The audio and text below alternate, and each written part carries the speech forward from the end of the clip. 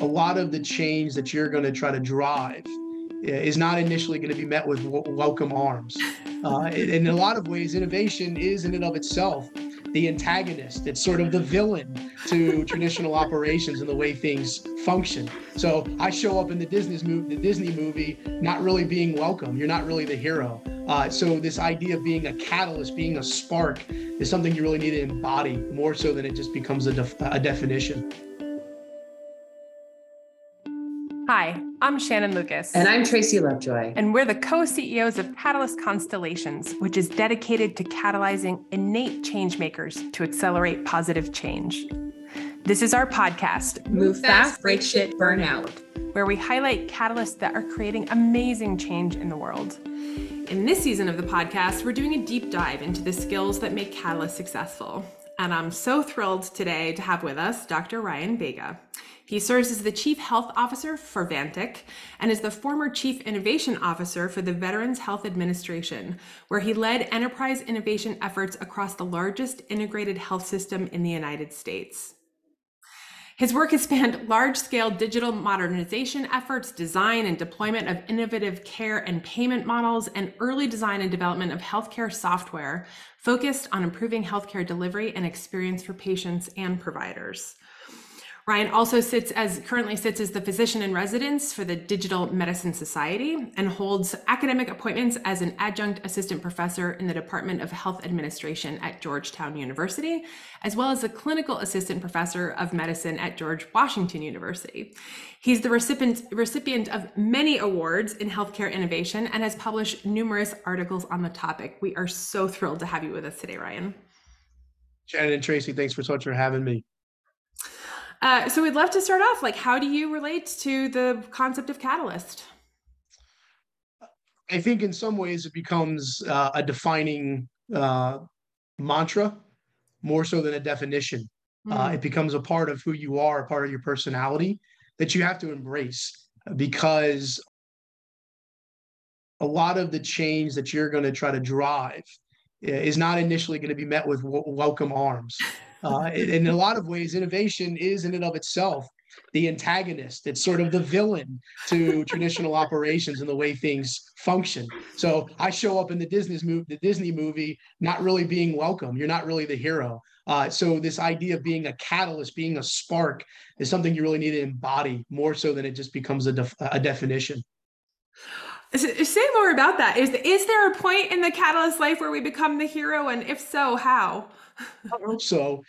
I think a lot of parts of being a catalyst is sparking imagination and creativity amongst a broader array of individuals. And to that degree, I think we do end up becoming, in some ways, the heroes, because it cannot be about what you individually accomplish in insofar as much as what the organization is able to deliver to the individuals it serves. In my case, it would be now the customers and the individuals who are trying to develop real-time solutions to very complex problems in my role in Vantic. And formerly, it was our mission to serve veterans, which is a mission that we all hold very sacredly, and certainly something I still hold very sacredly as well.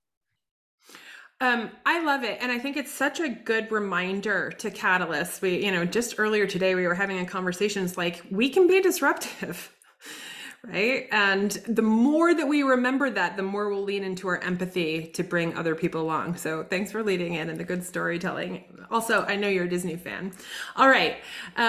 So what are one or two of the essential skills that have made you so incredibly successful as a catalyst, and maybe some stories that have helped you along the way? Often people can talk about the times that they wish that they'd had it, maybe the times that they failed when they didn't have those skills. I think one is resiliency, and that's shaped by experience. It's shaped most of the times by failures and losses. And so the ability to be sort of introspective and go through very hard periods of time, and to understand that you come out of these things, and for the most part, and the way I contextualize things is, I'm healthy, I've got a family that loves me, I've got a great job, and so things really aren't that bad. So I think resiliency, no matter what you're going through, is something that you have to contextualize and something that you have to embrace. Now, that doesn't mean that you aren't going to have bad days. It doesn't mean that you're not going to seek out help. It doesn't mean you don't need periods to vent. and to be frustrated and feel emotion. Resiliency is not about being emotionless. Resiliency, in my part, is really about the ability to evolve and to grow. So resiliency is part number one. I think the second piece to this too, I call it sort of two sides of a coin. It's the ability to both be incredibly confident and to equally be incredibly humble at the same time. Now, those things are sort of juxtapositions of each other, right? No successful entrepreneur, no successful catalyst cannot be without confidence. The ability to walk into a room and to take I think out of your lexicon and replace it with I believe passionately, even if you're going up against great odds. But equally, if you don't have the ability to be humble, you'll never learn, you'll never be resilient. So I look at that two sides of the coin as sort of sitting in the center of the ability to then build upon resiliency. So that's kind of the way I think about it. And I love that you talk about the nuance there, because that is a hard line to walk. And if we go back to the catalyst villain, often we get described as being arrogant because we're so convinced of our vision of the way that the world needs to be or the change that we're trying to create. So I'm wondering if you can give an example, maybe a fail, of when you were trying to navigate the confidence and the humility, the humbleness at the same time. I've got lots of stories. One of the most, I think, publicly displayed one was we did an event at the VA called Shark Tank. And this was an opportunity for frontline employees who had developed really cutting edge solutions, or we call them best practices, to pitch their ideas for medical center directors or network directors to purchase, buy, invest in those solutions and replicate them. And I thought I had the greatest idea in the world, which was we're going to do this live. It used to be sort of virtual on Zoom. We're going to do this live on stage. We may do a little bit of a hybrid of it. And it ended up being probably the most painful 2 hours. We had problems, people muting their microphone. The cameras weren't working. I mean, none of it was thought out well at all. But I was so confident in the idea and selling the team on the idea that I, didn't think through, hey, you know what? Maybe we should actually script this out, think through carefully how this is going to work. And so I had multiple people coming on stage trying to rescue me, people in the audience getting up and leaving because they're just like, this train wreck. That's just, it's one of hundreds of examples of, again, you have to be confident and humble. And so I walked out of that experience not completely defeated, but recognizing that attention to details sometimes really, really matters. It was a good lesson for me to learn. And so you apply that to the next and the next and the next. And I could give you way more failures than successes, but one that comes to mind that played out pretty publicly. Yeah, like me. Literally on the stage, like people's nightmare. Totally, totally. And I love the connection that you brought back there at the end, which I think feeds back into the resiliency. Is part of the resiliency is the lesson learned. Like, I didn't walk away totally defeated. I made some mistakes, and this is going to fuel my ability to be better next time, which is part of that resiliency.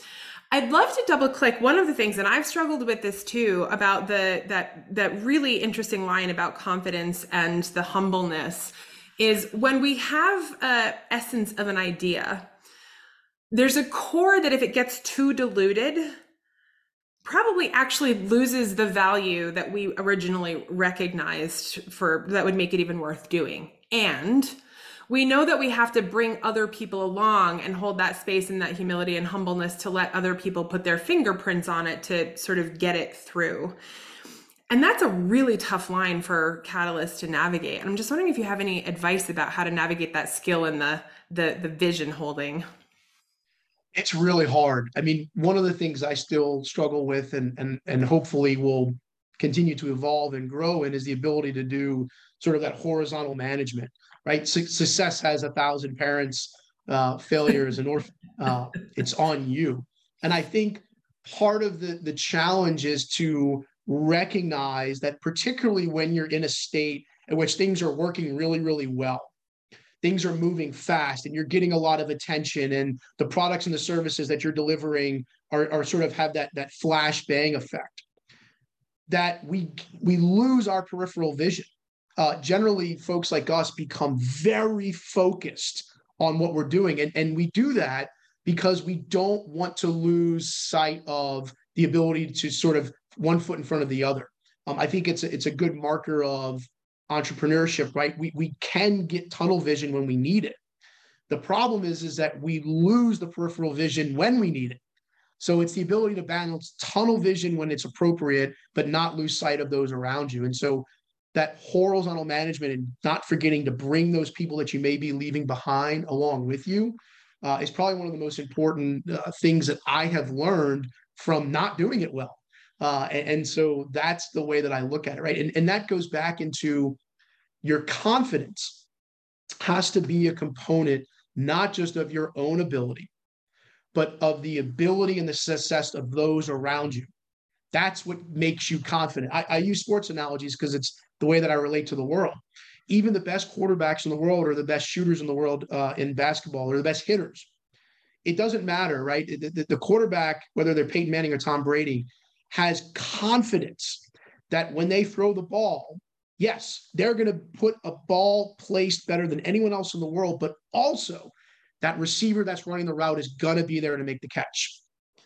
And so that has to be part of your belief system and your confidence, is that it's not just in your ability, but it's also trusting the ability of those around you. And you have to manage to that. And that can be really hard. And yes, mind blowing. That's such a great framing about the confidence about the people around you. And I'm just wondering, like, do you have a sensing mechanism, a self-awareness mechanism, like when you're going too far and it's like, oh, need to, or are you just, have you learned to start earlier with that wider aperture? Because there's still some play in that. Yeah, I wish. I think so. So this gets into one of the most fundamentally important components of being a catalyst is you have to have people surrounding you that are constantly going to tell you, that you have a stain on your shirt. If you do not have those people, and again, that's the balance of confidence and humility. They're going to tell you there's a stain on your shirt, even when no one else is willing to. You have to have those people around you because it becomes innate. And I think it's part of who we are that we become very narrowly focused and we do forget about the surrounding areas. It's not intentional. Totally. It's never meant to leave anyone out. It's just a part of the way that we think and view the world. I think some of it is also a defense mechanism because if you don't get very, very focused, then you aren't able to block out noise. And when you're not able to block out noise, you can teeter your confidence. And so I think some of ways it's a good thing for entrepreneurs to have that tunnel vision at points. You have to have really good people around you. That's what it comes down to. People, again, someone's going to tell you there's a stain on your shirt and your willingness to say, oh, there is. If you don't have that, I don't know that you're ever going to go really far. Which goes back to the second part is the humbleness. Like, oh, yes, I do. Thank you for telling me. That was amazing. Great takeaways for me personally. And yeah, the people that we surround ourselves with, that's why I'm grateful for Tracy. All right. One final question. So what's you've done this pivot. You left a really large organization or a fast moving startup. What's your biggest challenge as a Catalyst leader right now? It's the unknown unknowns, and it's the lack of sort of branding that you get to bring with you when you're in a major organization like the VA, right? People want to help veterans. So my ability to call anyone around the country and say, hi, I'm with the VA, they're going to give you 30 minutes. When you come from a startup that people aren't familiar with, mostly because healthcare is a brand new market for us, they go, who are you and what do you do? And so what we must do and what is important for my role is to be able to help create a vision of the world in which software applications that can be built using the Vega platform are going to enable people to live healthier lives. It's going to enable hospitals and health systems to provide more effective and efficient and safe care in an easier way. Look, technology is becoming increasingly complex. And most organizations, whether in the healthcare or not, have no idea how to make sense of things like generative AI, new types of IoT devices. And a lot of the way we experience the world is in real time. right? Going back and looking at something doesn't really help me, right? So the idea of, sending me advice on different types of nutritional habits or groceries I should have bought when I got home and I'm unpacking them doesn't really help me. Or telling me that this is something I should buy, but not knowing real time that that inventory is actually available in a store doesn't help me. These systems are really complex, but they have the opportunity to change the way that we think about the production of health and wellness. And so my job and the hardest part is, how do I get that vision out there? How do I sell that vision and convince enough people that it's worth building towards that vision? And so I think that's really the hard part. And most entrepreneurs in startups feel this exact same pressure. Spot on. And your passion for this, I think, is also going to be the answer to that. Like, you just beam, you radiate. You're such a great storyteller talking about the purpose and impact of the work that you're doing now. Thank you for sharing your wisdom. I'm going to hand you over to Tracy for rapid fire. Aligned to Shannon's sentiments, getting to hear earlier about your vision of the work you're doing, I have zero doubt, Ryan, of your ability to be bringing it to the world. So they picked the right person, that's for sure. So tell me, you're welcome. It's true. It's true. So tell me one thing that you do to be ready for a big meeting. Rehearsal. It's something I didn't do previously. You need to rehearse. Look, you can be the greatest orator in the world. You need to rehearse. And more importantly, it's not just rehearsing what you're going to say, but it's visualizing who that audience is and trying to understand what is it that's going to connect with them. I mean, you put me on stage for 30 minutes and I'm going to ask somebody to sit there and listen to me. I need to put myself in their position. I need to understand, why am I going to spend 30 minutes of my time listening to this individual?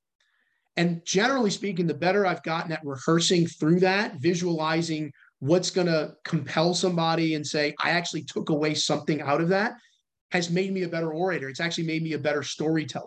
So you have to think of, when you're writing a book, how is the reader going to respond to this? If I'm just writing a bunch of words on a page, so what? So I think it's the preparation, but it's not preparing what you're going to say.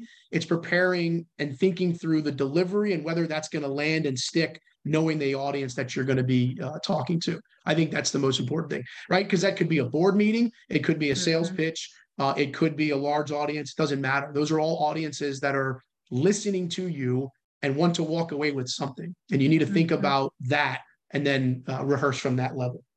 I love it. So rehearsal is almost the very last thing that you're doing before you go in. It's that preparation of really thinking about the audience and the outcomes that you want with them, and then the rehearsing. Right. Yeah. Writing a speech and then just practicing the speech is kind of irrelevant, because you really need to know who you're talking to. Why does it matter to them? That shapes the context, that shapes your delivery. It shapes your ability to think about how to connect with them and meet them where they are. I love it. What is your favorite way to spend a free day? Napping. No, I have a 6 and 4-year-old. My oldest, Kate, my youngest, Jake. And so Lindsay and I think we stay pretty busy with them. And it's trying to keep up with them and spend as much time with them at every stage of life that they're at. Because there's one thing I'll never be able to buy in this world, and that's time. Yeah. I heard Shannon mention that you're a Disney fan. How does that show up in your lives as a family? I hide that, but I am enamored. Sorry. No. It's okay. Look, my wife and I went on our honeymoon there. We didn't have much money and much time. I got married during residency, but we did our honeymoon there. And that cemented this, I think, real deep connection to the experience that's created. I am just enamored by the experiences that they're able to create, whether you're 85 or whether you're a 3-year-old. They are able to create this unique experience. I'm just enamored by it. So it shows up by I'm broke because we go to Disney a lot. Did not expect that to be the final punctuation there, Ryan. That was hilarious. But to your point of, the preparation for a big meeting and knowing your audience, Disney is such an amazing example of deeply understanding the motivations and desired outcomes of their audience. You live storytelling. I mean, to me, right. That's what I think they do better than anyone else, is that when you're at the parks, when you're watching a movie, there's an experience of the storytelling that they bring to life. And that to me is the real ingenuity and the genius behind the Imagineers. How they do that to me it's something I've always been enamored by, and frankly, jealous of their ability to do that. So. Yes, understood and agreed. Who is your favorite famous catalyst, alive or dead, and why? Yeah, I saw this question and I thought a lot about it, because it's not an easy answer. But I'm going to give you one that's pretty personal, but hopefully it sticks. So my first real mentor, Gene Peterson, we ended up losing Gene untimely. He got diagnosed with cancer, and then we lost him within a couple of months. One of the things he taught me that has been probably one of the most important lessons as I've tried to make change is he says it in a story fashion, but it's sort of like a parable or maybe a couple of lines that to me encapsulate how to be a real catalyst. And he told me one time, he said, Ryan, people can get out of the way of a coming wave, but it's impossible to not let the current or the undertow move you to where you want to go. So he kind of paints this illusion or this story of, when you're sitting in the ocean and you sort of look up 5-10 minutes later and you realize that the party that you're with is all the way over to the left, you don't even realize that you're moving because you're relaxed, but you don't realize the force that's carrying you. Versus a wave, you can run into it. Some people surf it. Most people will get out of the way. So you cannot come into things trying to be a wave. You may have some destruction immediately, but the aftermath of that is not always going to be good. The undertow, it's just kind of this force that's there, and it's inescapable. And so if you can channel that, you can move organizations, you can move people, and you can do so in a way that some ways, they don't even realize that they're moving. That was one of the most powerful lessons. I watched him do this at an organization. I watched his ability to do this. And so it's something that I continue to try to channel. I love the connection to where you started, where you talked about that catalyst can be the villain, right? Because you've given it a really powerful metaphor of that as a catalyst, if you come in as the wave, even if the change is in the right direction, even if you have the best intentions, that creates destruction along the way. And if you embrace the sense of being the tide, right, and understanding what's going to make that gentle for people, you're going to be more successful and hopefully not seen as a villain. I don't think any of us want to be the villain, Ryan. No, I don't think, but I think, look at the title of your book, right? It's the implication that you're going to break something. I think you have to give people the trust around you that if something breaks, it's going to be okay, right? The reason I love sort of that undertow is, what's the worst thing that happens? You just swim back to where you are. Mm-hmm. So my mind is reeling of like rethinking all of the metaphors that I often use. And I'm like, ooh, being the wave of change is kind of a common thing for people to say. Right. Yeah. Well, look, some people will ride it, but waves leave behind destruction. People can get out the way. They see it coming, right?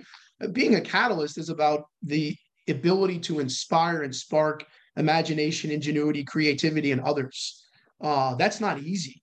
And so, a wave of change is sort of the analogies that we use. But sometimes, you often see the most change comes from where? Out of nowhere. Why? You didn't see it coming. It was always there, but it wasn't a wave. And when we look back, we can see the wave, right? We can see the force. We can see the changes in the markets. But most of the time, these things come from the points we didn't expect them to. And that sometimes is the things that really change the world. Well, thank you. That was incredibly piquing for me, and I know for Shannon as well. Our final question to you, Ryan, any call to action for our listeners? Yeah, look, I think it's be bold, be courageous, and be humble. I mean, you've got to find the balance to be able to do those two things.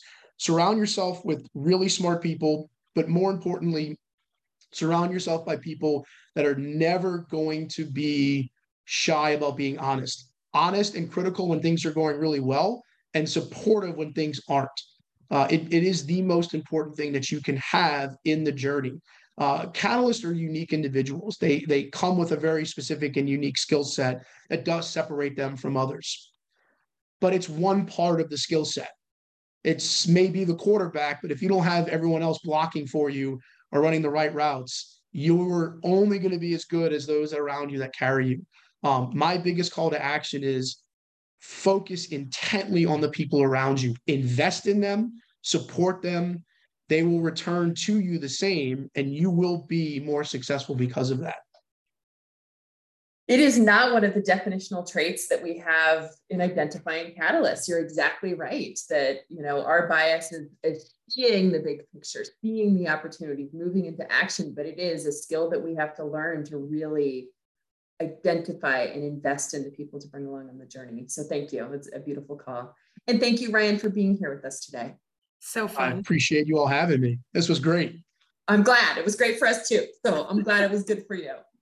And thank you so much for phenomenal, by the way. So a plug for anyone trying to encapsulate both the challenges and the amazing opportunities. Read the book. Love that as well. So thank you. And thank you so much for listening. If you'd like to learn more about how to accelerate positive change, go to our website at catalystconstellations.com. And as Ryan said, be sure to check out our book, Move Fast, Break Shit, Burnout. If you have other catalysts in your life, hit the share button and send a link their way.